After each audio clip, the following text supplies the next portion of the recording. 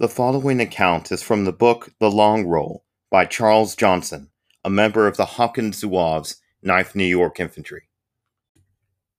After almost 3 hours of tedious waiting, we heard the order, "Forward march," and then the solid tramping of feet.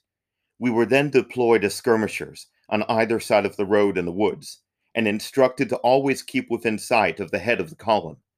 Now you, who read this, will probably be at home in your snug little parlor, feeling all at peace and secure.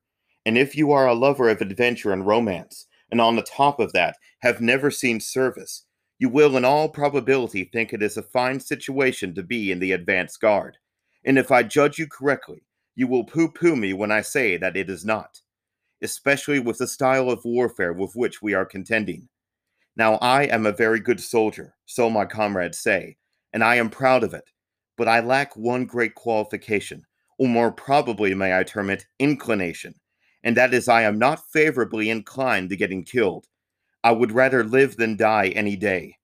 I don't exactly glory in the idea of being a target for the Southern chivalry, even though they are poor marksmen, nor do I fancy being tickled with one of those things, I beg a thousand pardons, I mean bayonets. And for these several reasons, I do not wish the masculine reader in general, or the feminine reader in particular, to laugh at me when I say it is not nice to be deployed as skirmishers in the woods at night, when a log looks like a masked battery, and a pile of wood looks like a pile of men.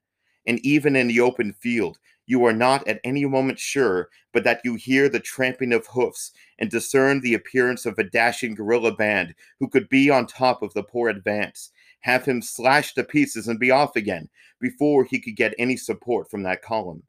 But mind you, I had not been chosen had I not first volunteered. And reader, if you should chance to get into a similar position, and are constituted like myself, not caring to get killed, not particularly liking it, I mean, just summon reason to your aid. Comfort yourself with the fact that you have but one life to be taken from you. And under whatever circumstances a few moments may place you, make up your mind to defend that as long as you can. For the way I look at it, when a person makes as good a struggle for his life as he knows how and gets worsted, he would not be accused by the Almighty of committing suicide. Anyway, what I mean is that the good God will make many allowances for a brave man's shortcomings when he dies in a hurry. But I am wide of the track. Charles Johnson, Hawkins Zouaves, 9th New York.